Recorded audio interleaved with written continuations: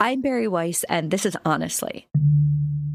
Race is just the most palpable tool in the toolkit. It used to be of the Democratic Party back in the day when there were Dixiecrats, and now of the Republican Party. And white voters do have anxiety about a changing America. If you watched the cable news hellscape last week, you'd think that the fact that Republicans did so well in states like Virginia and New Jersey. This wasn't about those pocketbook issues. This was about how white kids feel talking about what black kids go through. And that voters rejected the defund the police measures in Minneapolis. The subtext of all this was, we can't let these black and brown people run the country. And that moderate candidates beat out the far left candidates all over the place, even in Seattle. This is about the fact that a good chunk of voters out there are okay with white supremacy. Let's call a thing a thing. Actually, scratch that. They are more than okay.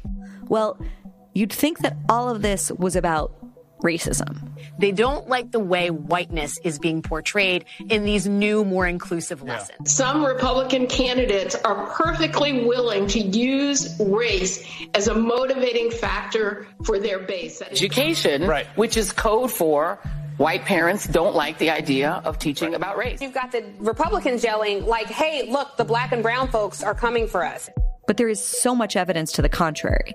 Like, even if you just look at the data coming out of Virginia, you can see signs that the Democrats lost support from voters across almost every demographic. In the suburbs, in the small towns, with white voters, with black voters, with Latino voters, and of course, with the working class. Right now, America faces serious problems. Now hiring. We're hiring. Help wanted. Signs are posted everywhere. Everywhere you turn, prices are up and they're going higher. There's new concern tonight about China's military capabilities amid a report the country recently tested a nuclear-capable hypersonic missile. The UN Climate Summit has entered its final days with warnings that new pledges to cut carbon emissions are not enough. You're being subtly manipulated by algorithms that are watching everything you do constantly. Murder rates across the U.S. are rising. A recent report shows major cities saw a 33% jump in homicides, and that trend is expected to continue. New Pew Research Center study of 10,000 American adults finds us more divided than ever, with personal and political polarization at a 20-year high. And instead of trying to solve those problems, we have an elite class in Washington and in the press who are playing out this reality TV show where they seem more interested in dunking on one another than actually solving the issues that we face. One of the few people who is actually cutting through the noise and proposing solutions to fix the problems is my guest today, Andrew Yang. All politics is tribal at this point, and media organizations are inflaming that tribalism to the nth degree. So if you use a particular term, they will shut down. And unfortunately, you know one term that will shut down a lot of Americans? Democrat. Whether you agree with the one-time presidential candidate on his core ideas like universal basic income or you don't, personally, I'm not the biggest fan, Andrew Yang has earned our attention and earned our respect. And that's because he's actually and earnestly putting forward real, innovative, and provocative ideas, including on how to fix things like our broken two-party system. Recently, he left the Democratic Party to start a third party, which he's calling Forward.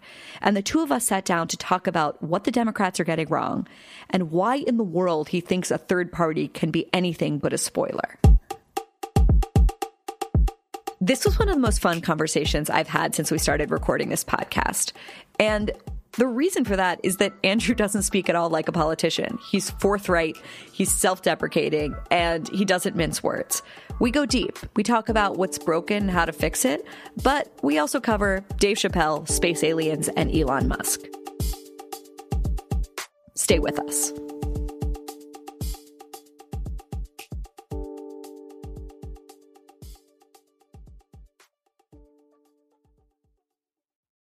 There's so much more to Jewish history than persecution. I know it's sometimes hard to believe that when you talk to Jews, but trust me, there is. And in Jewish History Unpacked, the newest podcast from the people who brought you Unpacking Israeli History, you'll find out about some of the craziest, most amazing, but lesser-known stories that fill the Jewish history books.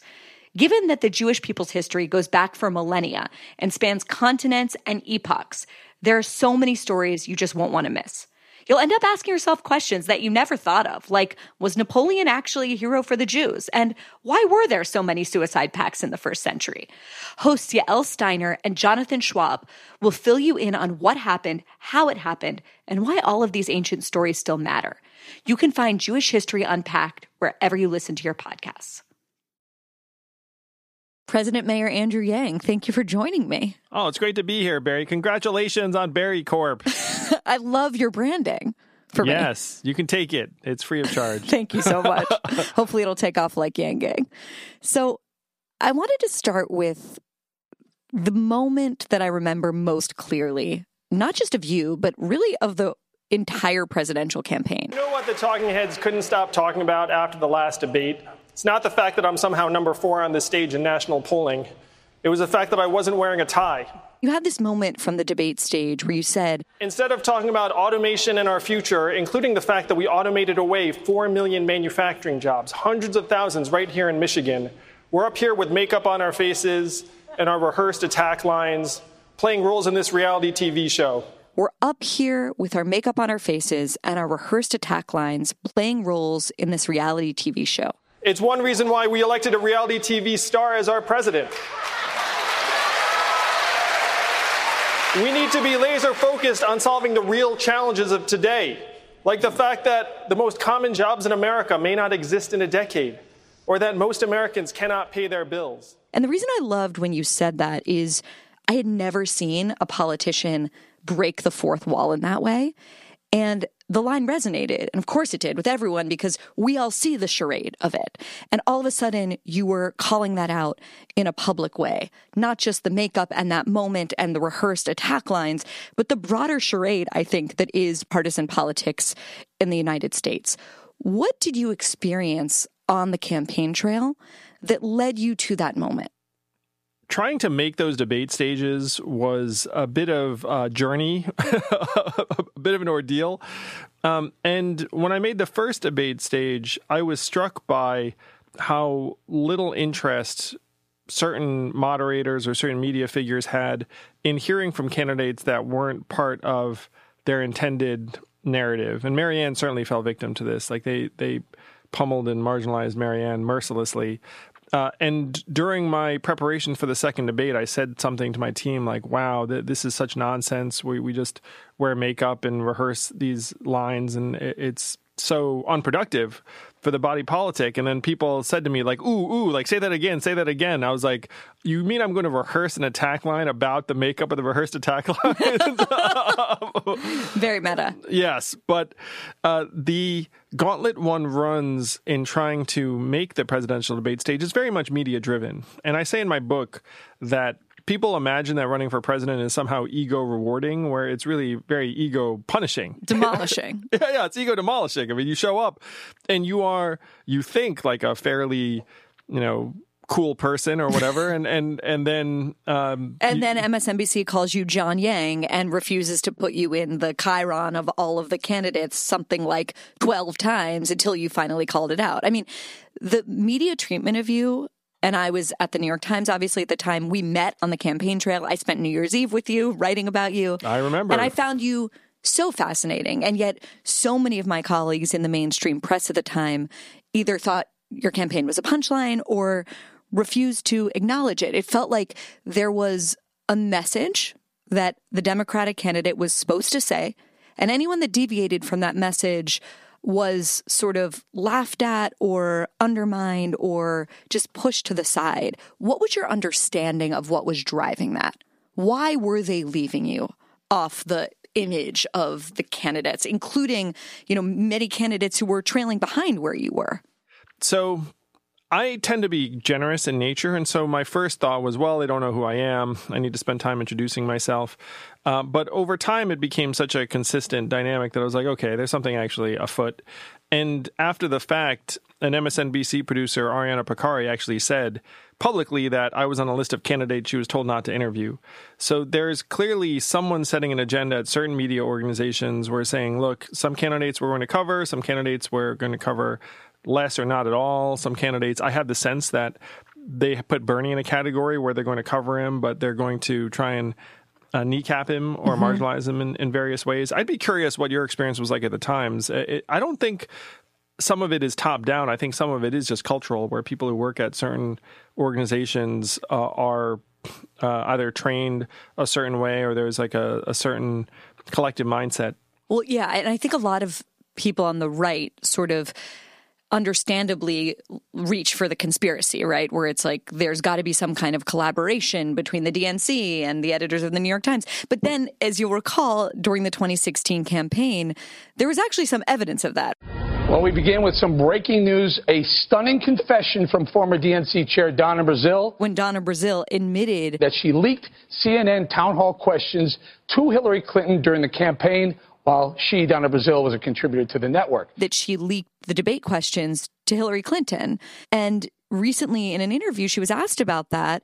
And far from denying it, she said her only regret was being caught. She said, if I had to do it all over again, I would know a hell of a lot more about cybersecurity. So I think little pieces of evidence like that stokes the notion that there's some kind of almost like a machine that churns out the right message that people that are in the same circuit hear and repeat.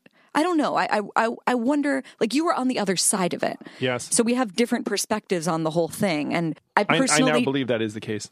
You do? Yeah, sure. Say more, please. I think that there are certain major media organizations that have very powerful corporate vested interests, that have relationships with certain candidates and figures. And they will say, look, we're going to augment and amplify this candidate and their message. And let's try and see to it that if this candidate doesn't win, then it'll be one of this 2 or 3 candidates and not one of these other 2 or 3 candidates. I think that is going on at various media organizations. Like, it's a concerted effort to, as you said, kneecap Bernie Sanders and maybe put wind in the sails of someone like Joe Biden. Yeah, I believe that is happening. I think most people would acknowledge that at this point. I don't know if they would. I just assume at this point that it's like, well, we've kind of seen it happen to Bernie twice. You know, if you're paying attention, you have to say that there's something up. I think that Joe Biden's first fundraiser was with the family that controls Comcast, which I think is the parent company of MSNBC. So I don't know if this is all conspiracy theorist sounding, but I kind of imagine that most people had added 2 and 2 at some point. Is that true or no? Have people added this up? I don't know. I mean, from my vantage point, like, there wasn't some like meeting where people sat down and were like, we are going to cover this person in this way and we are going to cover that person in another way. It's much more subtle. Like, I remember hearing from colleagues in the newsroom who were covering the election and worked with reporters who refused to even mention you when they were talking about Democratic candidates running because they said they didn't take you seriously. And so in a way, it's like, well, voters were taking you seriously. Yeah. And they were sort of making a decision for the readers of the New York Times about how you should be framed and perceived. And what struck me so much about joining you on the campaign and like the energy that I felt from your supporters who were like overwhelmingly normies was it was like in a different universe of reality from the perception inside the headquarters of the New York Times. I think that there are 2 major things at work. Number one is there are some organizations that have some directives from the powers that be saying, look, some candidates, give them the time of day, others less so. And then there is this layer of professional perspective that many journalists bring to the table where they say, my job is to not elevate certain marginal candidates because that's my role. My role is to elevate the quote-unquote serious candidates and demote the unserious candidates, and it is up to me who falls into these categories. You know, how do they decide who's serious or not serious? Oftentimes, it's by the treatment that other media figures bestow. Yes. So it's very circular. It's like they look around and being like, hey, other journalists or networks aren't talking about this person, so I should not either. It's groupthink. I mean, in the most ultimate way. You write in the book this line that resonated for me. You said of journalists, they're not there to report the news, they're there to make the news. And you give this example from, I think, your first major event, which was the Wingding. Did I get that right? Yep, Iowa 2018, yeah. Clear Lake.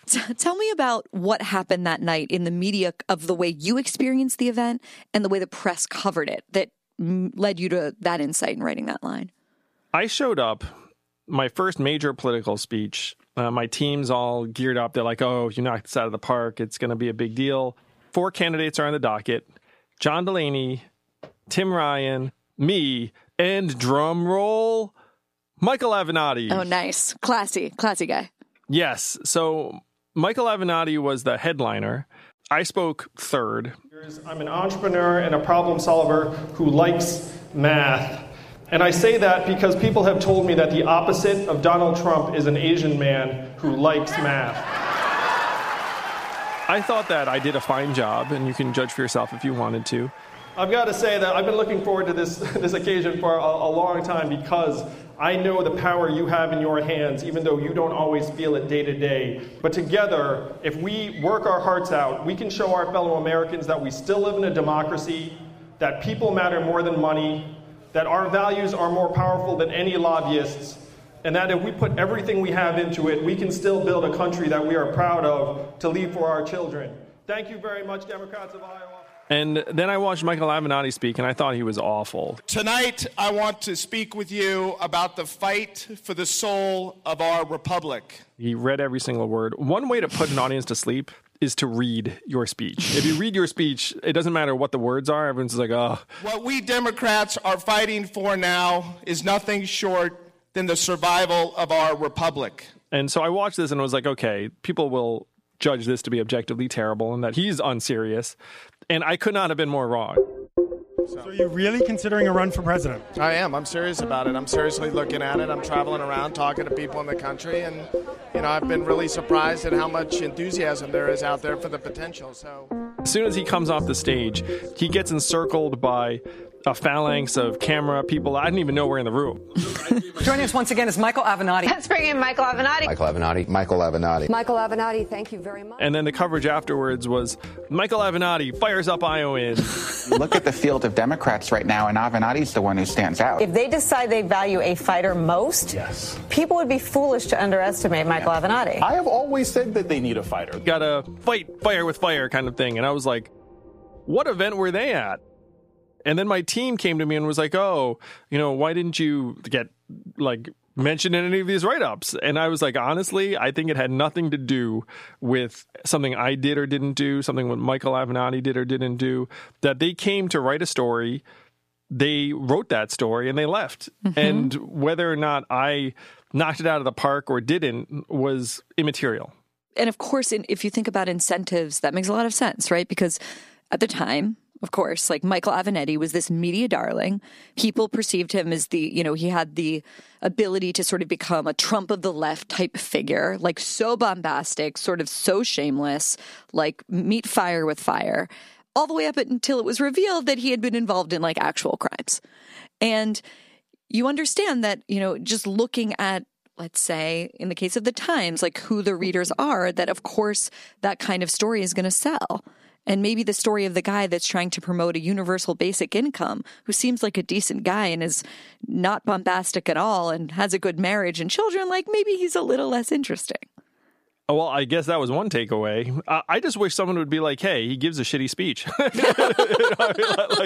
That would have made me at least somewhat satisfied that someone was paying attention. When I look back on how you originally came onto my radar, it was obviously not through mainstream media. It was through independent media. I think I saw you first on Rogan, but I think you did Sam Harris before you did Rogan. And the reason even that you write in the book that you were at the Wingding was that one of the organizers of that event was a big Sam Harris podcast fan. And that's why you were invited in the first place. Yep. I owe Sam Harris a great deal. How is that experience, the way that you sort of rose to national prominence outside of the so-called mainstream, in the indie, Wild West, pirate ship podcast space? How is that? Welcome to the Wild West, Barry. Exactly. The West welcomes you, Duncan. How is that experience sort of, you were the candidate of those people in a way. How is that experience of the power of independent media shaped your perception of where the mainstream, I guess, really is these days? Well, recently there was this back and forth between Joe Rogan and CNN, and Joe was like, hey, isn't my audience 10 times bigger than yours or something along those lines? So I am an entrepreneur, and I was running for president. It was a very unlikely candidacy.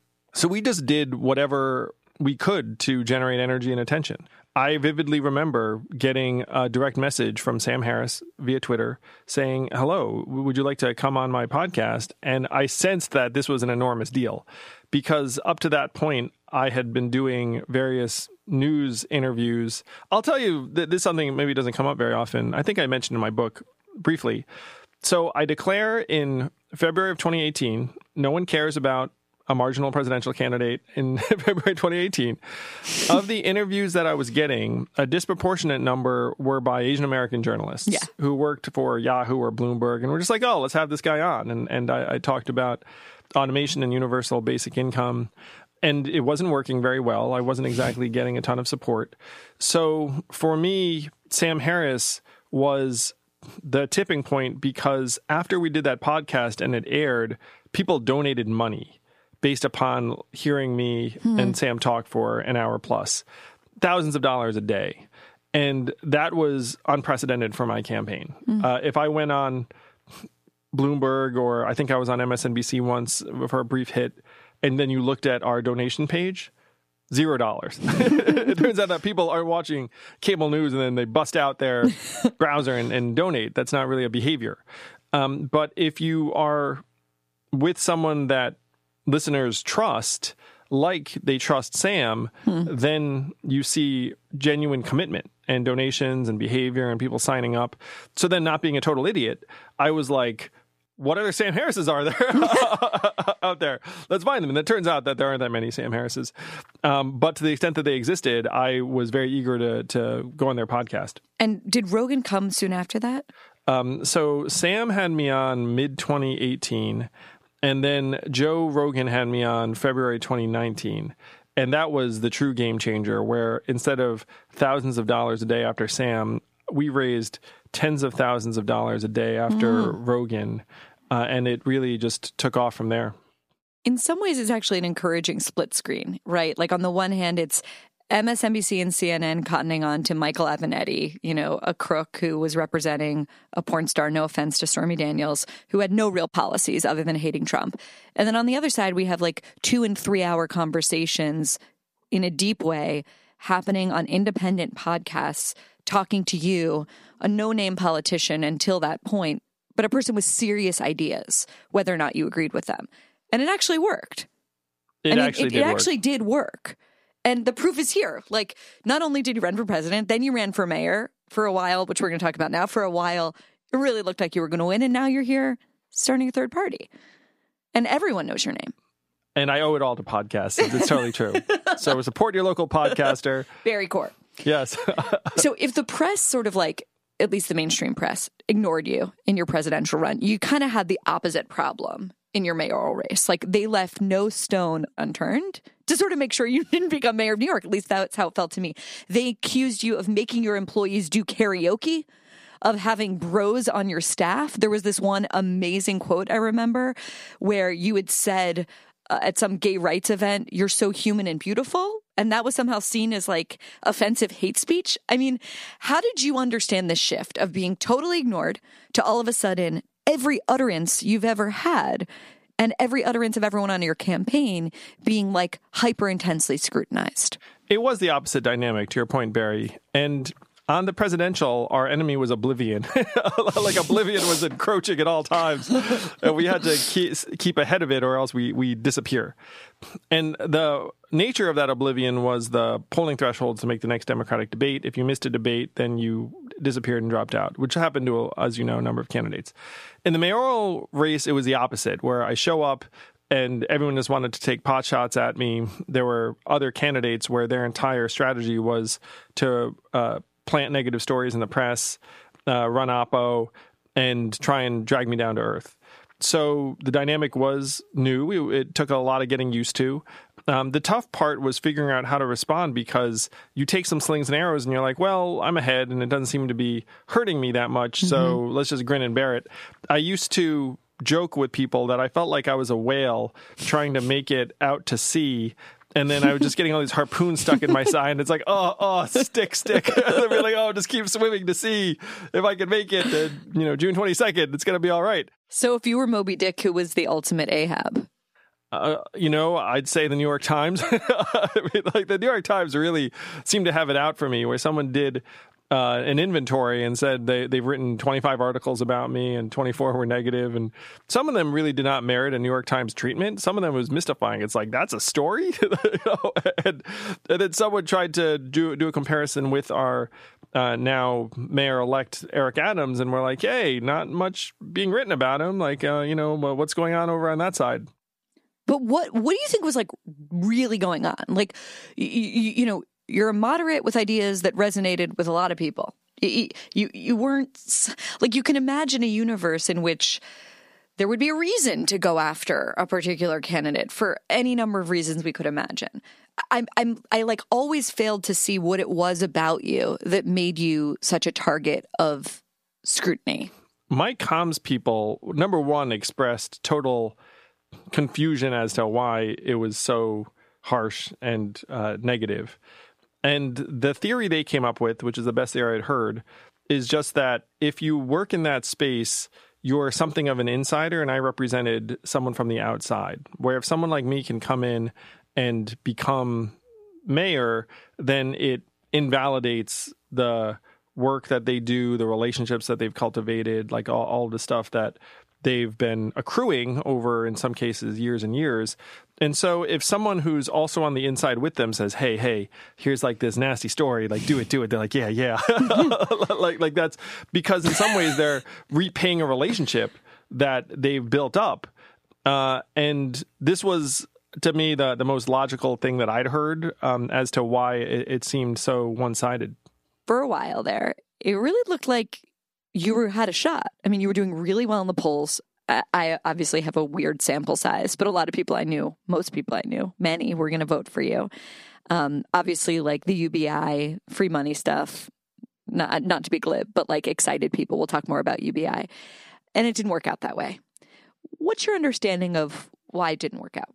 One of the major issues, I believe, was that as the city opened up, crime became the top concern of a lot of people.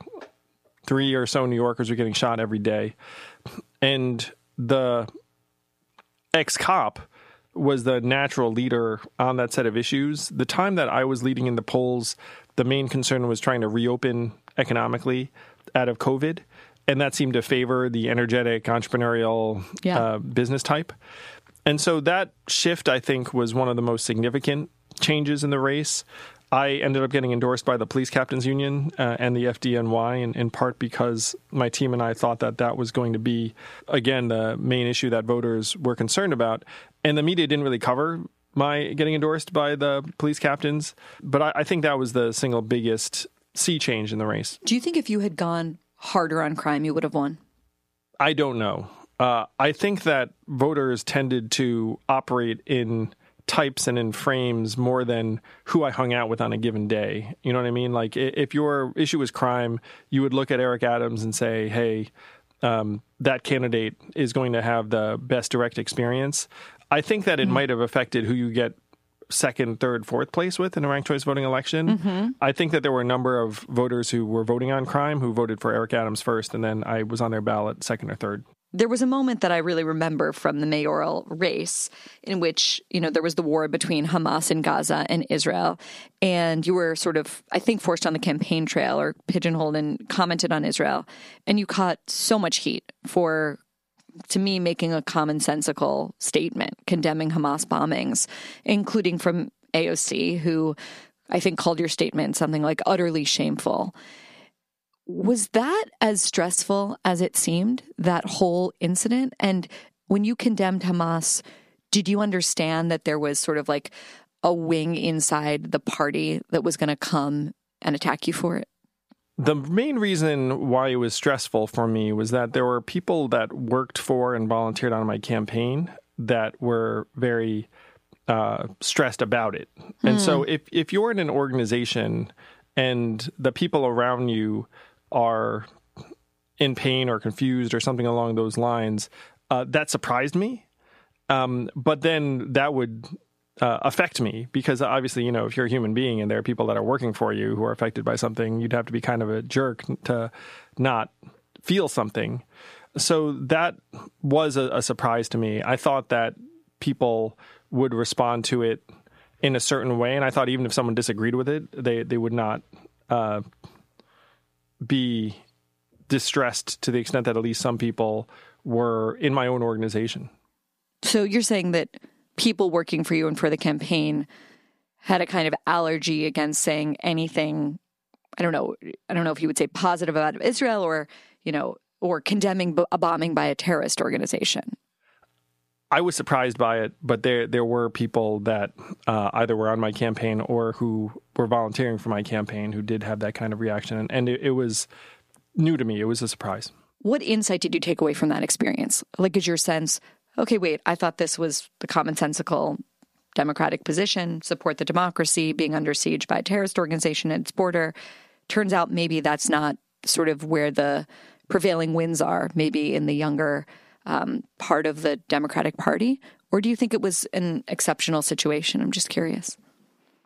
My main takeaway, Barry, is that anti-Semitism is very much on the rise in a particular way. And the fact that was my takeaway is that there's been this narrative that has overtaken a segment of the Democratic Party that frames everything as oppressor and oppressed. And it's very binary. And in that construction, Israel is the oppressor, which is something that I confess to finding confusing because last I checked, Israel is like a democracy in a sea of, at least at certain points, mortal enemies. And so that's a narrative that we should be very, very mindful of. Social media is amplifying it to the nth degree. And I think you might know this, but I had people screaming in my face, like when I was walking around about this and looking into their eyes, like that there was something that seemed to have almost possessed them. And it struck me as something that often was born of social media, because as you know, a lot of this was driven by Twitter, a tweet. And so I learned a lot, I learned that the excesses that one can imagine can reach to heights or depths that some might find unimaginable, and that we should be very, very concerned about it. And that if you are someone who's concerned about anti-Semitism, I am right there with you.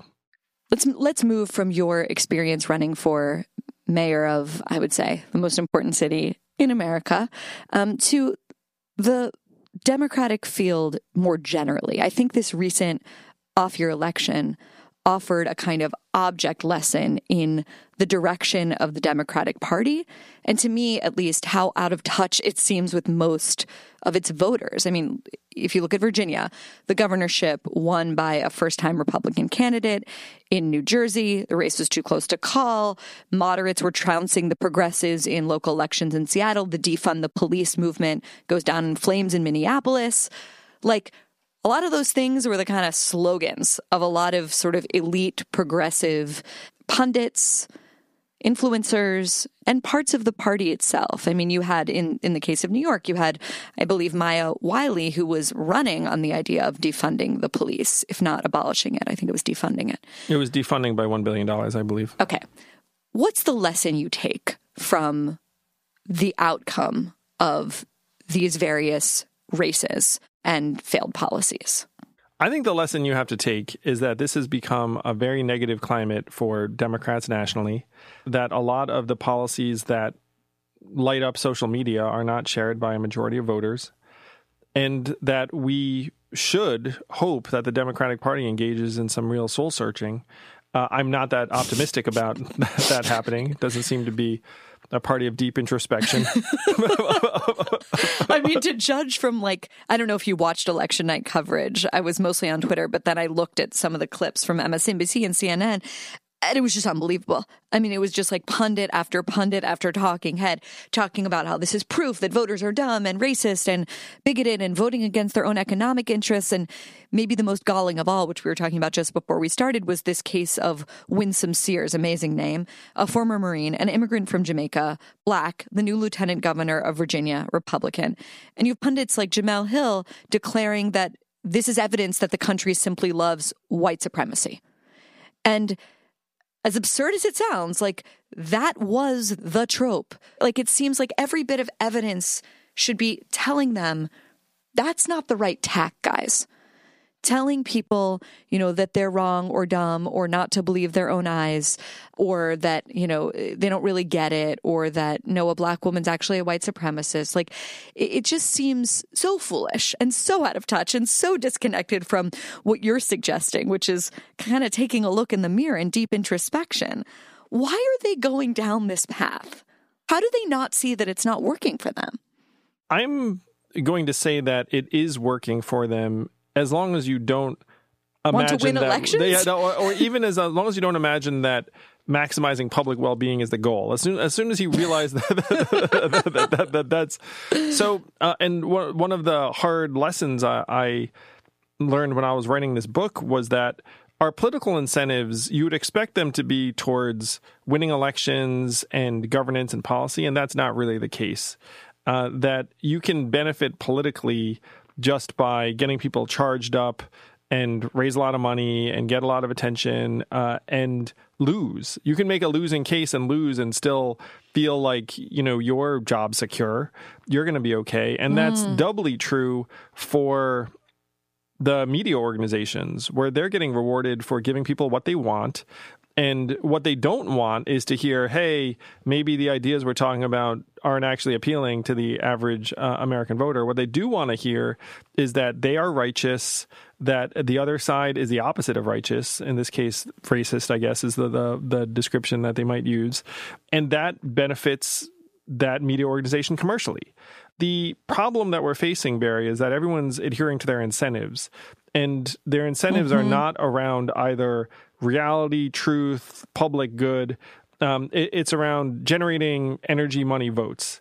And money, votes? Yeah, or just, it depends upon like what level you're at. Like if you're a social media personality, it's energy. If you're a political consultant or one of these candidates, it's money. Ideally, at some point, you win some elections. But the truth is that the two sides can just trade power back and forth, and most of the political industrial complex moves on to the next candidate, the next race, and keeps on making money.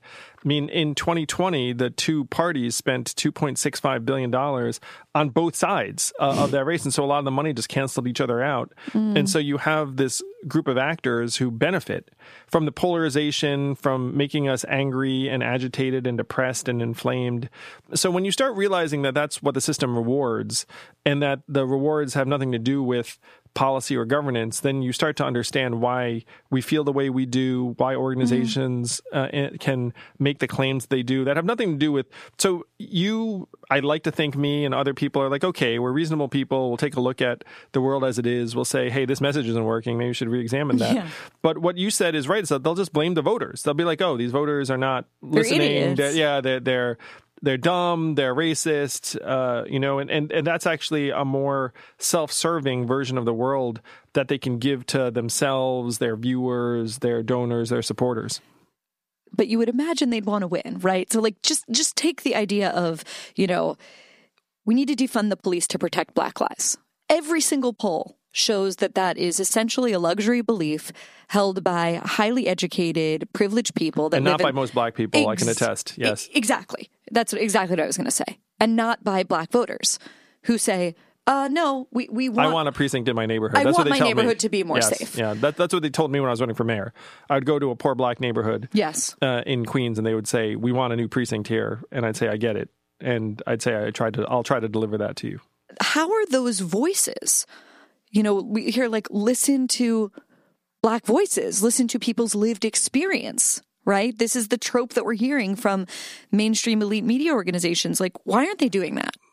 These average people who are living in this poor Black neighborhood don't work for the media organization. They don't have massive social media followings. And so they will be disregarded or ignored for the most part. The other thing, though, is if you're part of this activist class, again, you get rewarded for bringing energy to a particular policy that may or may not be echoed by the average Black person living in one of these neighborhoods. More with Andrew Yang, including his wild but maybe not insane idea about how to create a country where the next president is neither Donald Trump nor a Democrat. Stay with us.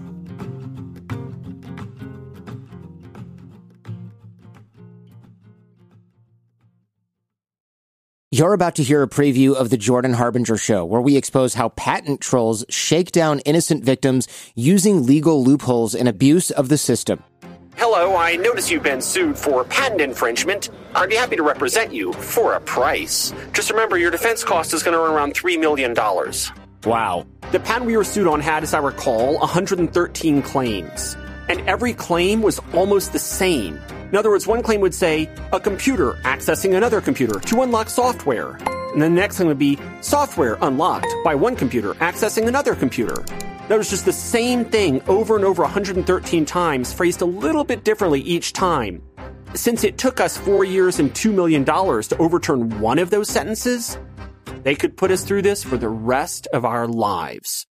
For more with Austin Meyer, including the details of his investigation into patent trolls and why none of us are safe, check out episode 326 of The Jordan Harbinger Show.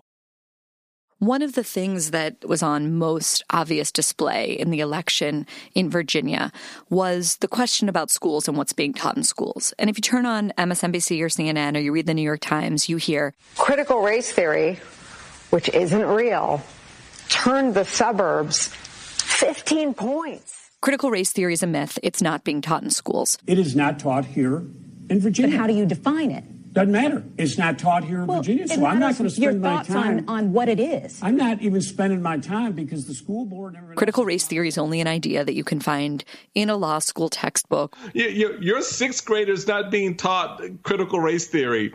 Your college student is not being taught critical race theory. This is a high-end theory that's taught and discussed in a theoretical sense at the law school level. This is a legal theory and analysis. Or they'll say, if it is real. Critical race theory just says, let's pay attention to what has happened in this country and how what has happened in this country is continuing to create differential outcomes so we can become that country that we say we are. So it's actually a good thing. So there's different talking points. But regardless, what voters in Virginia said was, it is real. We don't care about the semantic games you're playing on television. What we know is that our kids are getting these really weird ideas about re-racializing themselves, re-racializing others, looking at everything through the lens of race, and getting really dangerous, bad ideas, either about themselves or about their peers based on it. And we don't like it. And if you look at the polls, I think something like Youngkin, who ended up winning, the first-time Republican candidate, he led among parents of children between the ages of kindergarten through 12th grade by something like 15 points. Wow. And yet even on that night, you could turn on the television and you still heard the same thing. It's not real. I'm curious if you followed that aspect of the race, which seemed to be the sort of focal point. Okay. What did you make of it? How important do you think that was to the outcome of the race? Oh, it was significant for sure. There were two related concerns. Number one is parents disliked the fact that schools were shut down for so long. Yes. They sensed that was not for their kids' well-being. That was in service of the teachers' unions, who we all know are a very powerful group in democratic politics. And number two is that their children were being taught ideas about race that parents did not agree with. And I had a friend's 11-year-old daughter come home and say, why can't I be friends with my black classmate? And so this parent was very unhappy with the fact that her daughter had come home thinking that she somehow could not be friends with her black classmate. And so she brought these concerns to the school, and then the school dismissed my friend's concerns. And so hearing that story makes me think that something is happening in these households where kids are coming home talking to their parents, and their parents are like, what are you freaking learning in this school environment? And they're upset about it. And the Democratic response saying, oh, this is imaginary, doesn't work for a lot of these parents. Democrats need to accept a definition of critical race theory and then either have a stance on it that they can embrace, but trying to hand wave it away is unsatisfactory to a lot of parents. Though I will say that there are some school districts where I'm sure, nothing is being taught. And is there a conservative boogeyman element in some places? Mm-hmm. Almost certainly, yes. Yeah. But are there places where something is being taught that parents find genuinely troubling? Also, absolutely yes. And so the case that I think most Americans would accept would be that race is an important element of American life. Racism is a real problem, but there's much more that holds us together and that we have in common than separates us, and we should not view ourselves as purely these racialized beings. And I think most That's pretty much it. Yeah. And most Americans would accept that. And then if you were to say, hey, look, like our history includes some not so great stuff, most Americans would accept that. The problem is when you try to bring it into a zone where people think that race is the primary determinant of their relationships, of their trajectories, of what their ambitions should be. And then that becomes something that most parents have a very big problem with. You tweeted the night of the election about how the main problem for Democrats is that their main message is fear. It's the boogeyman of Trump and the boogeyman of COVID. And that's just not working. So if you were running the DNC or somehow waving a magic wand, you're now running all of the candidates in the upcoming election, how would you be advising them? What should their main appeal be instead? I would focus on the things that the Americans I talked to on the trail, by the way, I talked to thousands of Americans of every background from rural counties in Iowa to I think you've talked to New York. way more than thousands. Yeah, at this point, maybe tens of thousands. Yeah. But there are a lot of things that we all agree on and care about. Examples, like if you go to a conservative Republican and say, hey, drug prices, too high. He'll be like, oh, yeah, yeah. We want them higher. No. Yeah, like you can get agreement on a lot of things as long as you avoid coded speech. So part of the learning I did on the trail is that all politics is tribal at this point, and media organizations are inflaming that tribalism to the nth degree. So if you use a particular term, they will shut down. And unfortunately, one term that will shut down a lot of Americans? Democrat.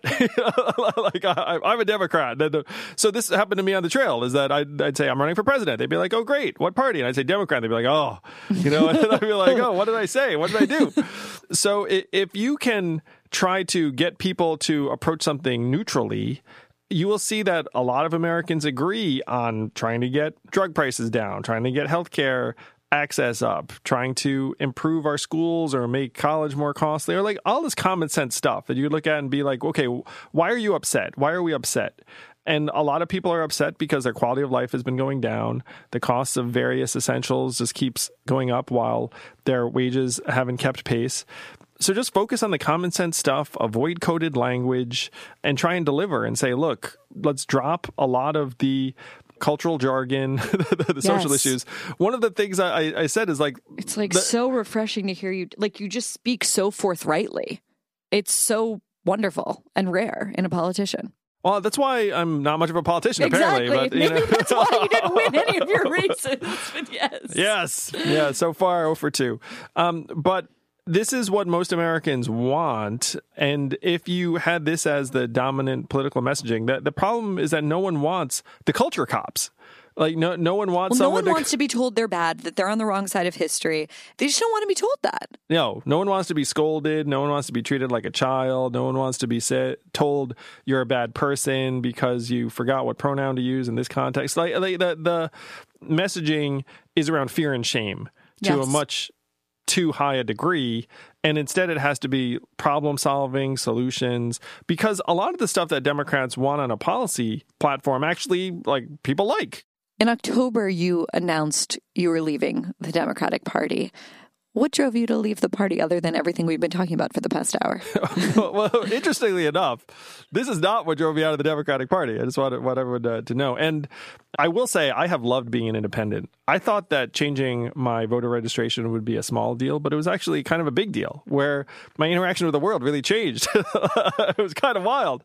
And I was accused of being very, very pro-Trump in my departure. I was accused of being like a commercial actor, which I was like, wait, on what planet does going independent somehow pad my wallet? Like it's very, very confusing. So there was like a whole set of strange attacks, but I have to say that has been part of my enjoyment of this month. Like I feel like I see things more clearly. I interact with the world in a less ideological way. I feel like I perceive the results of this week's elections as someone just kind of walking around and being like, oh no, vindication. I mean, I will say the Forward Party got a lot of incoming interest this week, but but that I could be objective and empirical because I didn't have as much of a rooting interest. And I've loved it. So third parties in this country are either punchlines or dead ends, typically, as you well know. Why is Forward Party going to be different? Well, Forward Party is arriving at the right time. We're the right idea at the right time is part of it. Because at this point, the dysfunction of the duopoly is so clear. It's so glaring. People can't look away. Where 62% of Americans now want an alternative to the duopoly. But we're being told it can't happen, to your point. Mm-hmm. We're being told, look, this is the system cannot change. And it's very like wigs don't work, Jill Stein doesn't work. It's the immediate reaction I get whenever I bring up the subject to anyone. Yes, and I'm going to suggest that we've been conditioned in that direction. I also do want to take a step way back in the history books where there's zero about any political party in the Constitution because the founders hated political parties. George Washington was anti-partisanship and warned about it in his farewell address. John Adams said 2 great parties would be an evil across the Republic, which, by the way, I think he's being proven right. The parties didn't really exist in their current form until after the Civil War. And then over the last number of years, they've suppressed dissent in different ways and convinced people that you can't actually have an alternative to us. You don't like us, you're stuck, is kind of the message. Right. And look at the other team. They're evil. Don't make the bad people win. Exactly. And you'll be a spoiler. You'll be the spoiler. And there's an extent to which I agree with this. And what I present to people is, look, let's solve that problem. If we adopt ranked choice voting, no more spoiler effect. People can vote for whomever they like. And then their preferences will be expressed better. You'll have less negative campaigning. You'll have new political parties and voices emerge. Why not try that? And then they don't want to hear it because they're like, no, don't solve the problem. I'm too busy berating you about how you're going to mess it up for my team. And so that's one of the things that has gotten me so convinced that this case is so vital and timely, because you're seeing the polarization grow to unprecedented levels where we're at literally civil war levels of political tension. We are going to see political violence and strife and dysfunction. We already have. Yes, it's going to get worse, not better. And so to me, the choices are very clear, where we're either going to ride the dysfunctional duopoly to ruin and strife and violence and Civil War 2.0, which is frankly the path we're on right now, or we are going to find a way to rejuvenate our system politically. And any rejuvenation is going to come in the form of a third-party movement or an independent movement. But I will be the first to say that if the Forward Party is successful, the goal is not that the Forward Party runs everything. It's just that the system works better. I'm not after 3 parties. I'm after 4 or 5 or 6 parties, where if, by the way, one party succumbs to terrible leadership, that's not an existential threat, because if you have 5 parties and one succumbs to bad leadership, then you're like, well, I hope party number 5 gets itself together. The problem right now is that all of our political incentives are to follow the leader of your party, because look at the other team. It's one reason why the duopoly is so vulnerable, and why our founding fathers would be shocked and horrified that we're allowing this design to persist. We're living through the greatest design flaw in the history of the world and being told, you can't change it, you can't change it. And enough of us now know that it better be untrue, or else we're going to be stuck in this doom loop. Imagine it's 2024 and maybe Forward Party's on the ballot. Give us a flavor of who the Forward Party, other than you, who the Forward Party candidate would be. Like, are we talking like, let's say, a Liz Cheney and a Richie Torres, people who are sort of willing to not toe the party line inside their own party? Or are we talking about outsiders, someone like maybe a Tulsi Gabbard? Like, who do you imagine sort of being the faces of the Forward Party, other than Andrew Yang, of course? Well, first, let me say that my attention is focused on 2022, which is that we have to try to do what they did in Alaska and other states around the country, where they shifted from closed party primaries to open primaries and ranked choice voting. And that would free up more legislators to vote their conscience and principle. They would want to deliver for 50.1% of the population instead of just the 10 to 20% most rabid partisans. So that is my goal in 22.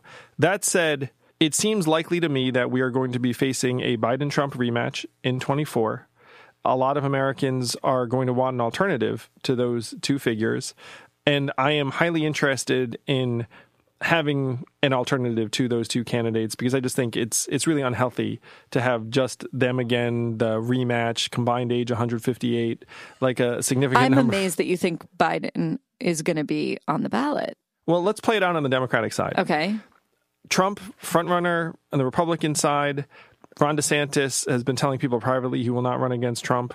Nikki Haley's already said publicly he will not run against Trump. It's Trump versus Mike Pence, Chris Christie, maybe Larry Hogan. He probably rolls. The Democrats will look at this and say, okay, Joe Biden, the incumbent, defeated Trump once, downside age 81, and will be flagging somewhat by that. Just somewhat. I mean, Andrew, come on. Wait, let's continue, though. Continue. Okay, let's go. Keep and going. this is a sign of where we stand as a country. It's not great. Number 2, Kamala Harris. Problem, polls 5 points worse than Joe. That's kind of the beginning and the end of that. When you look at that and say, okay, like that does not seem like the path. Who's up next? The problem then is that you have the optics of pushing aside Kamala Harris, who's obviously a woman of color, and you're not even sure who your third horse will be, so you have to go through a competitive primary, which makes you seem fractious and disunified, and you're not even sure how it plays out. And then you have Trump coming the other side, so this leads you back to Joe. And Joe has been telling people he wants to run again. This is where the incentives lead us. And so if you do have this rematch, millions of Americans, in my opinion, will be looking for an alternative I of some agree. kind. So who is that unifying figure? I'm going to throw out a name, and it's someone I know. It's someone I've spoken to about this. Mark Cuban. So he's a business leader, has his own resources, He's is a very shark. well known to the public. He's a shark. He's got his own brand. And so people disparage Ross Perot on the regular. I get it. But the man got 19.3% of the vote in 92. And institutional mistrust has gone up a whole lot in the last 29, 30 years. I think if you have Biden versus Trump, there's an easy 20 to 25% of the country that if you have a credible alternative, they get on board. And then, at this point, you can see some new things happen. So this is something that I'm interested in. I think that one process that might be highly engaging is if you have a third-party primary, where if you can imagine Mark Cuban, Tulsi Gabbard, me, and Adam Kinzinger, like whoever the heck in this. And I think a lot of Americans would look at this and say, wait a minute, like I actually like some of these people. They're not detestable in all ways. Yeah, exactly. And so that could be a fascinating alternative that I think a lot of Americans would get excited about. Okay, so let's talk about the big ideas that you're championing, both publicly and also in your book, Forward, that you, I think, hope will be the anchors of this new party. Ranked choice voting and open primaries. And of course, UBI, but we know about UBI. UBI, it's pretty sexy. Free money. Data rights, kind of sexy. When I hear ranked choice voting and open primaries, I'm like, oh my God. Oh no, I know. Okay, so boring sounding. Can you please try and sell me, get me excited, Andrew Yang, about these two deeply unsexy policy subjects? Okay, so I'm going to go back to this Alaska example, which I think is sexy enough. So Senator Lisa Murkowski has been in the news because she is the only Republican senator who voted to impeach Donald Trump, who is also up for re-election in 2022. So she's running right now. Her approval rating among Alaskan Republicans now stands at 6%. It's genuinely politically suicidal to go against Trump in the Republican Party. And yet she has a fighting chance to be reelected. Why?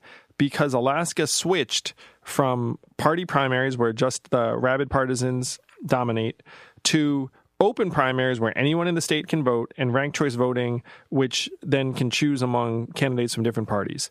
So now she can make her case to Alaskans, look, I'm an independent voice. I have my own principles. I've represented you to the best of my ability. Bring me back. And she might win.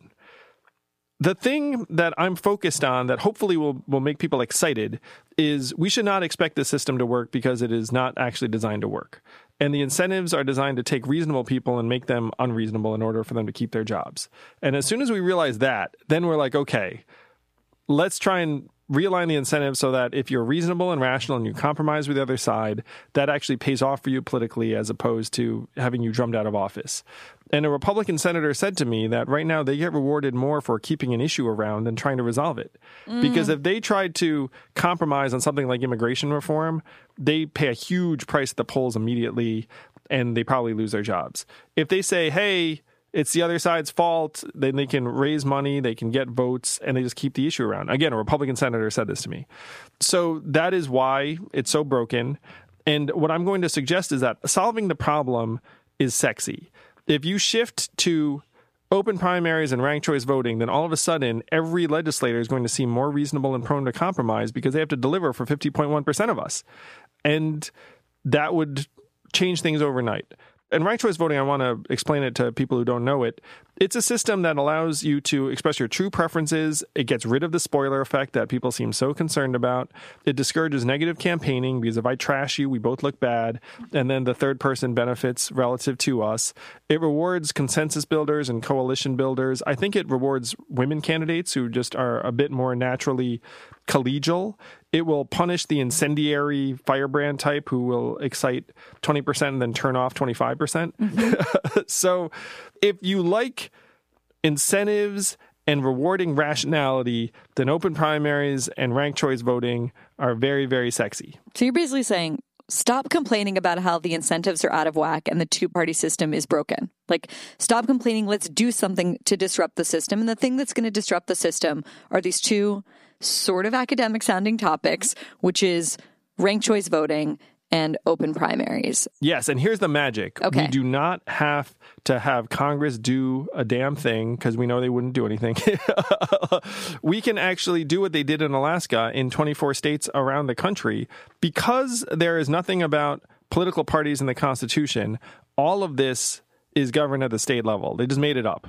And so they can make a change if just enough of us get together and say, look, I'm tired of it. It's not working. Let's change the incentives. There's a weakness in the system where a movement can succeed. And you know this can succeed because it happened in Alaska already. And no one listening to this had anything to do with it, I don't think. I mean, maybe you did if you were in Alaska. But the cost of that successful ballot initiative in Alaska in 2020 was $7 million. And I want everyone to think, what price tag would you put on restoring sane incentives to our political system, our democracy? Well, again, we're spending billions of dollars just smashing against each other every cycle to no effect. Because, again, we're getting manipulated and told, like, hey, the other side's evil. Give me money or the world's going to come to an end. Right? So why don't we spend a small fraction of that money restoring the incentives? That's the Forward Party. Did I sex it up enough? Is this appealing? You're just so enthusiastic. Yeah, I'm into it. Let's talk about the ideas that would make up or drive a Forward Party candidate. I think there are huge problems with our economy right now. I don't think you can live in America and not think that. How would a Forward Party platform or worldview, let's say, help with labor shortage or with inflation? Let's talk about the Forward Party's perspective on the economy. First, we can agree to disagree. That's actually one of the core tenets of the Forward Party is grace and tolerance. We think that other people are awesome, and if you disagree with me on some front, you're still awesome, and we're all worth the same, and I don't want to demonize anyone. When it comes to the economy, the single biggest change we have to make is try to shift how we measure how we're doing. Because one of the things I'm very confident in is that as AI and technology develop and improve, they're going to provide more and more value in something like GDP. So GDP could continue to go up, and there could be a lot of Americans that are left out of that growth.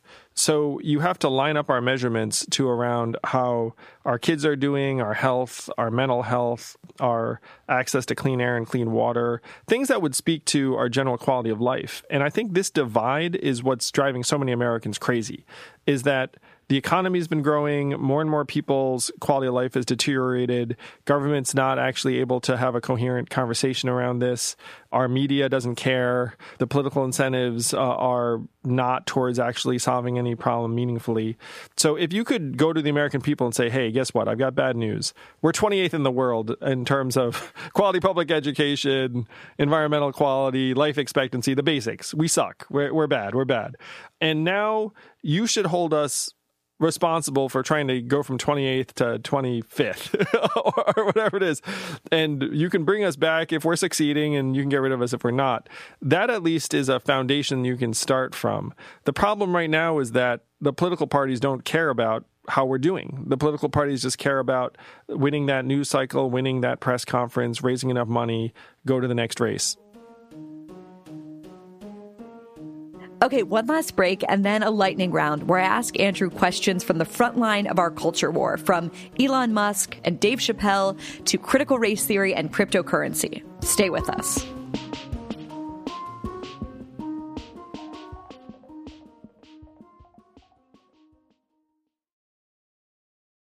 I love your ideas about grace and honor. And it's like, it feels like you're talking to me from a distant galaxy about what could be possible here in America, but I want to believe you. And I think it's awesome that you're holding up the flag for these things. There's so many things, obviously, that Americans disagree about right now, especially things in the culture war. And I wanted to just get your take and your vibes around them in a little rapid fire round, which we don't do a lot. Sure. But again, I want to stipulate that if you disagree with me on any of these things, it's still cool. You're still awesome. You could still be in the forward party. Continuing race-based affirmative action at places like Harvard. Oh, gosh. I wish that you could shift to socioeconomic background. But I think if you were to shift to socioeconomic background, you would end up missing a lot of folks from different communities. So I would like to continue some version of that incorporates race. Keeping gifted and talented high schools in places like New York. Keep, obviously. It's terrible that it's being presented the way it is because there's this nasty racialized zero-sum game that's going on, and we have to get away from it as quickly as possible. But schools are working for a lot of families, a lot of kids. Like, why on earth would you try and get away from that or make a change? When you say presented the way it is, you mean like the New York Times calling a school like Stuyvesant, which is something like 75% Asian, calling it a segregated school? Is that what you mean? Well, yeah, it's dismissing the achievements of certain types of kids or groups. I mean, a lot of these are poor immigrant families, and they're getting a leg up based on these schools, and somehow that is being invalidated because it doesn't fit a particular narrative. Vaccine mandates. In what context? For kids. Yeah. I'd have to look at the data. If the data said that it was genuinely going to be helpful and protective, then, I'd consider it. But, if the data is unclear, I'd prefer not to. Teachers' unions. I think that teachers' unions are an example of organizations that you have to try and rein in their excesses. You have to take the value for what it is and then rein in their excesses. But you could say that about 95% of the organizations in American life at this point, where you look and say, hey, if left to your own devices, you're going to go overboard. And hopefully we can do something to change that. Tech companies, break them up, treat them like common carriers, more government censorship. What should we do about them? I think we need to get with the program. We need to modernize our regulatory approaches to this. Ideally, you would have a consortium where it was government, the tech companies, nonprofits, media companies, and even think tanks, and come together and say, look, we're going to come together and build some rules of the road so you don't have private organizations making de facto public policy decisions because our government is so asleep at the switch that all it does is berate them over stupid, irrelevant issues that have nothing to do with the core problems. And the core problems are very, very significant. I mean, it's the destruction of our kids' mental health. It's the disintegration of our democracy. It's the splintering of truth. I mean, these are real problems, not whatever weird talking point that the 75-year-old senator busts out at the hearing. Metaverse, yay or nay? It's going to happen. I mean, am I excited about it happening? Yeah, that's the question. I'd have to go to the metaverse to see what I think. But we all know if you hit the fast forward button, that there's going to be a metaverse. How about Mars? How you feeling about Mars? I'm glad that someone's working on it. I mean, I did sit with Elon, and the man is genuinely motivated by trying to give the species another place to go. If there's anyone who has a big fast forward button, it's that guy. He's hit fast forward on a lot of things. What do you make of him being demonized the way that he is? I think that demonizing someone who's advancing the species just seems bizarre and silly to me. Yeah. and expecting someone who's capable of doing what he's done to also somehow have all of these other characteristics or attributes that now pass as kind of, strange litmus tests of virtue just strikes me as completely off base. Mm-hmm. And if you had Elon Musk on one side and then our institutions on another, we'd all take Elon Musk in the sense of hey, who's going to get us to Mars faster? It's like, yeah, Elon's going to do it. And so I think that there's a reflexive antipathy towards Elon from institutional apologists. because they're the folks who are like, hey, like, no, not the individual mold breaking individual. Like, we can't have that. And I dare say that I think I might have experienced some of this. You might be able to relate a little. Taking down Confederate statues. Wow. I mean, you're an independent now. You could say anything you want. Well, so my general feeling on this is like, I don't understand why we are so wrought up in like, I'm just going to speak for myself. I have no fucking idea, like, what statue I just walked by. You know what I mean? You know what I mean? Like, and so people being like, oh, that freaking statue is gonna, like, make you feel terrible. It's like, oh my gosh, have I been doing this wrong this whole time? Like, I haven't had really strong feelings of any kind. So I guess that gives you a sense of my relative ignorance on like the right approach to some of these structures. Should Dave Chappelle be deported from the country or just have his mic cut forever? I think Dave's an American legend, personally, and I'm happy to say I'm going to see him in a couple of weeks here in New York when his documentary comes to town. So he's a member of Forward Party, I take it. Oh, he like, I haven't spoken to him about, him putting the cap on or anything, but he's aligned sort of that way. I will say this is the first time sharing this, and Dave, I'm sure you don't care. But after I left the Democratic Party, I received positive messages from various people just congratulating me on a personal level. And Dave was one person who just said on a personal level, it's like, hey man, like, congrats on doing what you thought was the right thing. Can crypto save democracy? And the dollar? I would certainly like to see it be a part of that. I think that the governance innovations that are made possible by crypto could be the forebears to a much more effective dynamic democracy. And it does belie just how decrepit our duopoly is. It's just kind of creaking around. It's like, oh, these people being like, oh, can't change it. And then you have these cryptocurrency DAO type organizations just kind of like turning on a dime. Should the U.S. boycott the Beijing Olympics? I'm not really a boycott Olympics guy. It's like you have Olympians who are just freaking training for their events. It's like who benefits from having them not go? It's, I mean, do I have massive problems with the Chinese government, particularly their mistreatment of the Uyghur population? Of course. I mean, it's malignant, it's terrible. But I'm not sure if boycotting the Olympics is going to help on that front. More worried about Russia, more worried about China, more worried about aliens? I'm more worried about the good old US of A kind of not keeping its act together.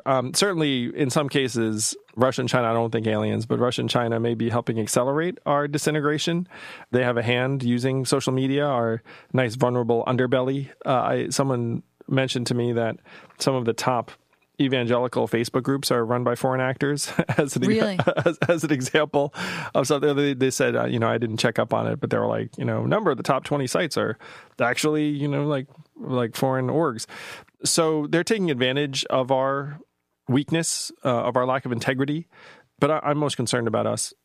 That's a good segue to, I think, the main question that I would want to end with, which is, you mentioned before that we are experiencing antipathy and polarization and hatred of one another that feels something, at least to many of us, like a cold civil war. How do we avoid it? Oh, according to the numbers, there's a political scholar, Peter Turchin, who's said that his measurements of political stress have us at literal civil war levels. That's like the only other time in American history that the index has been this high. So if we feel this way, we're not alone. The antidote is hopefully a unifying popular political movement that says we're all still human beings, we're all still Americans, let's solve the problems, let's get along. And then an aligned media constellation that sends the same kind of message to people that it's not politicized, it's not polarizing, it's sanity media. It's like, you might even call it honestly. Yes, or you might even call it honestly. And if you have these two movements growing in conjunction, then you have a real chance to be an antidote. Because if you look at the dynamics that plague us, you have billions of dollars in media incentives to inflame us and turn us against each other. You need equivalent incentives to unify us and bring us together, talk about things that concern everyone, do it in a way that respects each other's fundamental humanity, even if we don't see eye to eye on some things. So these are the two great projects of our age. Barry, you are a big part of this. I hope to play my part. Hopefully Dave Chappelle will play his part. And then, if we get enough of us together, then we'll have a real shot at this thing. So the great divide in the question of renew or try and fix the old institutions or build the new ones. Your team build the new ones. I'm team build the new ones as quickly as possible, in part so you can put some pressure on the existing ones to reform. Because you have been part of one of the most important organizations there is, at least in terms of our media landscape. And, I think you would have gotten brain damage and soul damage if you'd stayed there and tried to reform that thing. Being realistic. I wasn't unscathed, but yes, I think I did get out at the right time. Yeah, so I try to be generous. You look at an institution that is not doing well, and you hope that it can reform and mend its ways and become better, a better version of itself. But I think that if you create a new version of it and do it as quickly as possible, then you can help create an environment where they might do that. If you look at the political parties right now, you think that their competition is each other, but I don't think that's the way they operate. They just use each other as the fear cudgel. And so if you had genuinely competitive politics or a different media landscape, then you might see some of the incentives and behaviors improve. Andrew Yang, thank you so much. Thank you, Barry. You're the new institution. Very excited about it. No pressure.